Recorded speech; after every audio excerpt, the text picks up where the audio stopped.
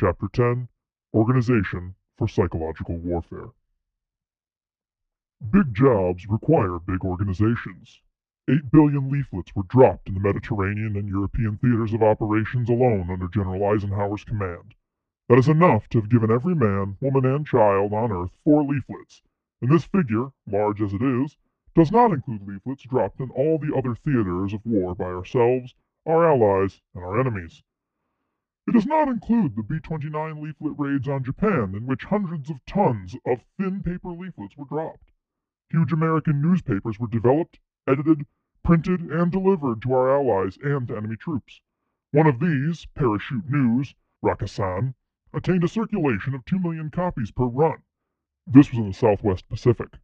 In other parts of the upper Burmese jungle and Tibetan borderland where no newspaper was ever distributed before, the 14th Air Force distributed a Japanese newspaper, Jisei, along with picture sheets for illiterate tribesmen.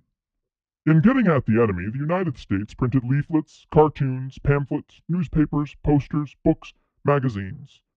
In black operations, enough fabrications were perpetrated to keep the FBI busy for 1,000 years. Movies in all forms, commercial, amateur, all known widths, sound and silent, even lantern slides, went out all over the world. Radio talked on all waves in almost every language and code. Loudspeakers, souvenirs, candy, matches, nylon stockings, pistols you could hide in your mouth, sewing thread, salt, phonograph records, and baby pictures streamed out over the world. Much of this was necessarily waste. In the larger waste of war, it appears almost frugal when taken in relation to the results thought to have been achieved. Every American theater commander, given the choice of using psychological warfare or not, as he chose, did choose to use it. Every major government engaged in the war used psychological warfare, along with a number of assorted private characters, some of whom later founded governments. The sacred government of the Dalai Lama in forbidden Lhasa undertook a neat little maneuver in limited overt propaganda when it printed a brand new set of stamps for presentation to President Roosevelt. The Inner Mongols were propagandized by the Outer Mongols. The Grand Duchy of Luxembourg broadcast against the Reich. Psychological warfare proliferated so much as to change the tone, if not the character, of the war. General Eisenhower wrote, at the end of the European operations, that psychological warfare had developed as a specific and effective weapon of war. The organization of psychological warfare was as much a problem as the operation. It overlapped military, naval, diplomatic, press, entertainment, public relations, police power, espionage, commercial, educational, and subversive operations. Almost every nation involved had extreme difficulty in fitting these new powers and unknown processes into the accepted frame of government, and almost every national solution was different. The British and the Japanese achieved a considerable degree of unification. The Americans, Nazis, and Russians were hampered by the number of competing agencies. The French were burdened through most of the war by an excess of governments. The Chinese did things in their own formal but offhand manner. The Nationalist Party carried on information functions for the Chinese government, while the communist guerrilla authorities carried on functions for the Communist Party. Figure number 39. Leaflet production. Military presses. The machines shown are Davidson presses, widely used by the Americans in all theaters of war. The unit shown is Psychological Warfare Branch during the late operations. The leaflet being run off is addressed to both Filipino guerrillas and Japanese troops, facilitating a difficult three-way operations whereby Japanese are told to surrender to Filipinos, Filipinos told not to kill surrendering Japanese, and Americans instructed to receive prisoners from Filipinos. Figure number 40. Leaflet production, rolling. When round bombs were used, the leaflets had to be rolled into round packages to fit. 40,000 leaflets could be packed into one bomb, and a Mitchell bomber could carry 17 such bombs. Figure 41. Leaflet distribution, attaching fuses. Package leaflets must spread out. Bundles of paper which fall intact make little impact on the enemy unless they hit him in the head. Their subsequent employment is rarely related to propaganda. To be effective, leaflets must scatter. World War II saw the adaptation of various scattering devices, of which the most effective was the barometric fuse, shown here. The others included self-timing packages, slipstrings which unwrapped the package in the air, and a belly tank which fed leaflets out at any desired speed, either in a continuous stream or in bursts. End of figures 39 through 41. The lower down the echelon, the nearer the armies of the world came to standardizing psychological warfare organization. They did this for the same reason that they all organize into regiments instead of centuries, cohorts, or tribes. Modern war is a self-standardizing process if the enemy experience is to be copied. enemy techniques improved, Allied assistance accepted, and military practice kept up to world standards. Psychological warfare units needed printing and radio sections. To service these sections, they all needed intelligence and analysis offices. To distribute their materials, they all needed agents and liaison. Black propaganda organization varied more than did white, but it was amazing to Americans, uncovering Japanese subversive operations units, to see how much the Japanese organizations resembled their own. Figure number 42. Leaflet distribution. Packing the boxes. Sometimes boxes were used instead of bombs. These, being square, facilitated the packing process, since the rectangular packages could be used just as they came out of the print shop. The fuse is attached to the package, not the box. Figure number 43. Leaflet distribution. Loading the boxes. Boxes were built to fit the bomb bays. Boxes were opened, one after the other, by a trip lever. Each box can be emptied in turn, giving the pilot the opportunity to select more than one target. Figure number 44. Leaflet distribution. Bombs at the airfield. Leaflet bombs, filled with rolls such as those shown in Figure 40, are delivered to the bomber. The scene shown is somewhere in England. Officers and men picked up British slang for leaflet operations and called such missions nickeling. Figure number 45. Leaflet distribution. Loading the bombs. The bombs were loaded as shown. The entire bomb dropped out of the plane and was disintegrated in the air by a small explosive charge. No illustration can do justice to the sight of such a bomb in the actual dropping, since the leaflets tend to look scattered or to disappear under normal flight conditions. Army motion picture films preserve the process for the official record, however. Figure number 46. Leaflet distribution. The final result. Search of prisoners provided a fair, accurate test of how the leaflets took effect. Sometimes surrender leaflets actually came to have black market value. Enemy officers prohibited the carrying of Allied surrender leaflets, since they knew that a soldier who had one in his pocket or hidden in his clothes was halfway or more through the psychological process of surrendering. Here a German hands in a leaflet to his American captor. End of figures 42 through 46. National propaganda organizations. At the national level, the psychological warfare facilities were part of their national governments. Neither the Axis nor the United Nations developed supranational psychological facilities. The closest thing to international agencies were the American-British coordination facilities under the authority of the Combined Chiefs of Staff, along with that mysterious force which in the latter part of the war impelled Russian-occupied countries to sound amazingly much like Moscow. Short of preparing a textbook for political science study, explaining each of the governments and the location of its intelligence and information functions, it would be impossible to explain in any detail how each of the systems worked. Even between governments having the same general political orientation, the improvised war agencies were different, and in the same government, the practices of World War I were not carried over into World War II. Some description of the American psychological warfare may be warranted, chiefly as a means of showing how a simple task can be accomplished even with intricate and confused organizations. The Japanese system, on paper the best of them all, though weak in field operations and control, may be outlined for sake of contrast. Figure number 47. Consolidation propaganda. The movie van. Consolidation of friendly, neutral, or hostile civilians in an area of operations can become a vitally important function. During the North African operations, this movie van showed newsreels and documentary films to the local people. Similar vans were used in Italy, France, Holland, Belgium, Germany, Austria, and other areas. End of figure number 47. American Psychological Warfare Agencies. The American Army failed to establish its authority and leadership in the field of psychological warfare despite its creation of the Psychological Warfare Branch under G2. In large part, this was a matter of practical politics and of personalities. The United States government as a whole in the successive administrations of President Roosevelt acquired tremendous administrative vitality, but at the same time permitted the older constitutional agencies to lose ground to their newly founded rivals.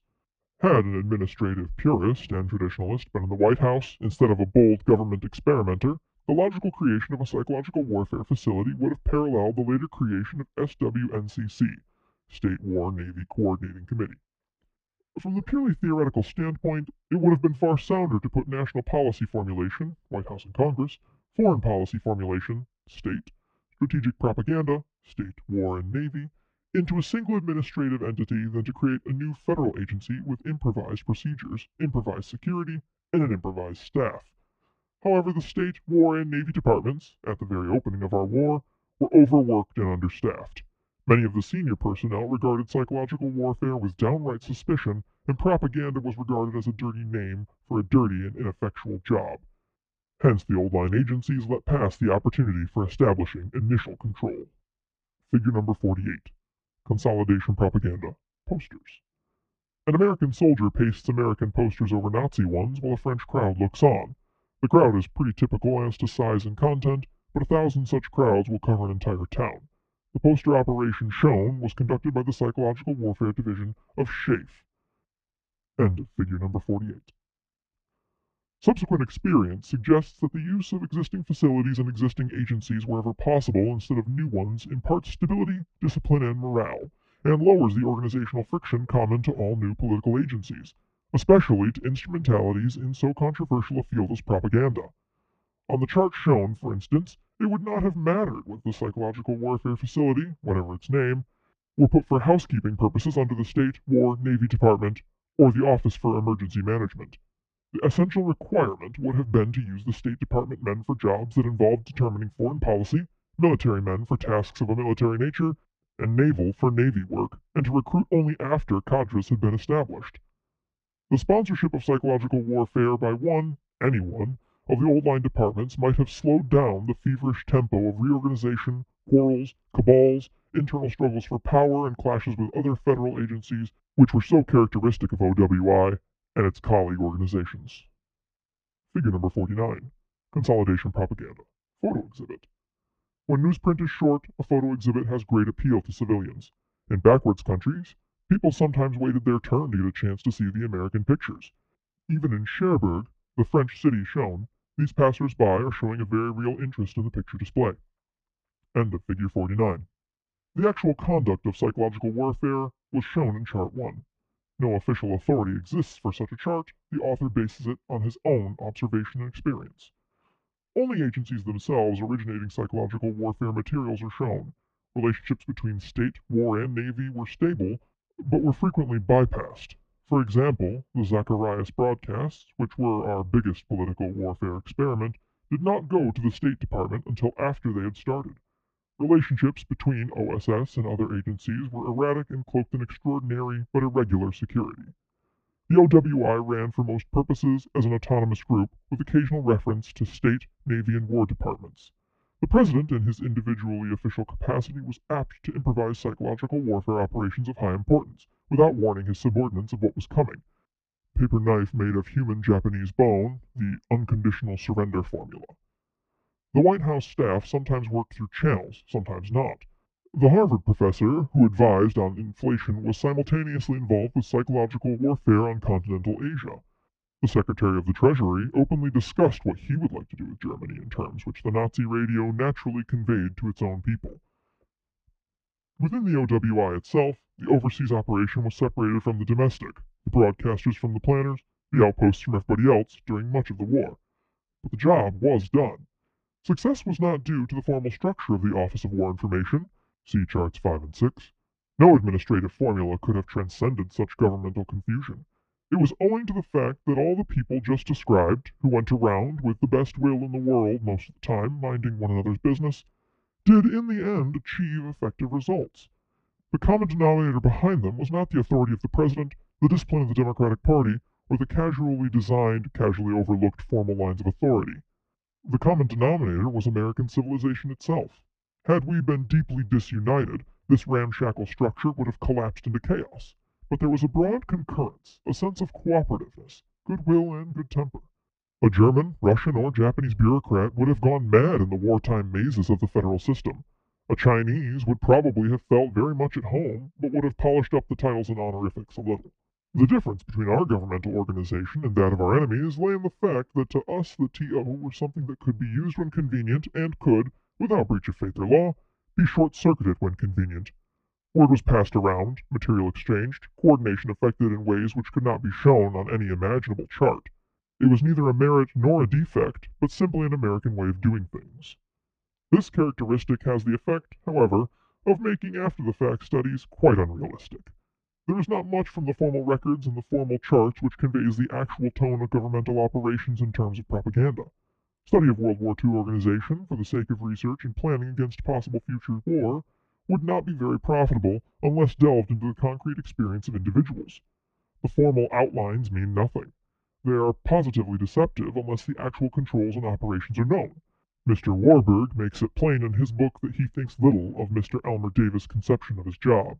He does not mention that Mr. Sherwood, theoretically Mr. Davis' subordinate, ran foreign operations without much reference to Mr. Davis or to any other part of the federal government. Since Mr. Sherwood was closer to the White House than was Mr. Davis, this important consideration escapes being recorded on the chart. Foreign operations were actually autonomous.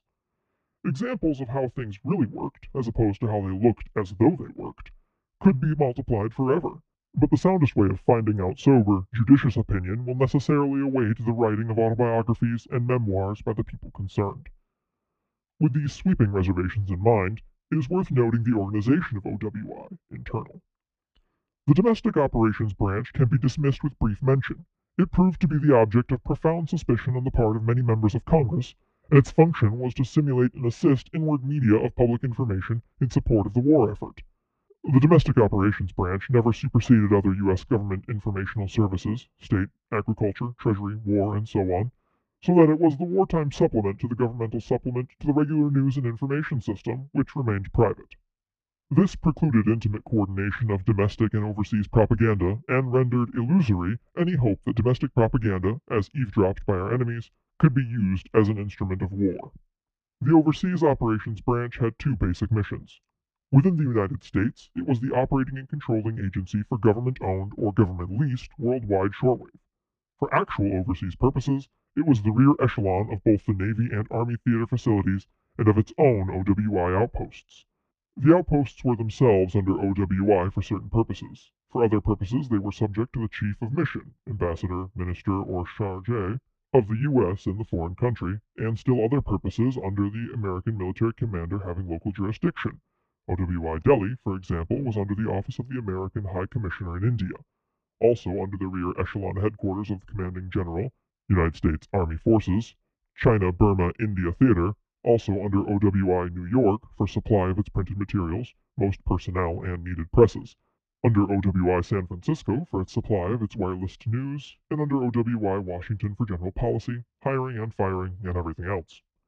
In terms of its own global radio, OWI prepared planning and control materials in Washington and relayed these to New York and San Francisco. The radio facilities in these cities then transmitted the material overseas. Though the first 3 years of the war, the precise nature of the Washington control was in question. Enforcement remained a perplexing problem, and coordination between planning and execution remained unsolved in part. By the spring and summer of 1945, OWI had solved most of these problems, chiefly by means of circulating the Area 1, 2, and 3 chiefs to the operating offices. When personal relations were satisfactory, as in the instance of Mr. Owen Lattimore, chief in OWI San Francisco, Mr. George Taylor, chief of Far East in Washington, and Mr. F. M. Fisher, chief of China Outpost in Chongqing, all of them China experts, coordination might be difficult, but was never exasperating. End of section 18.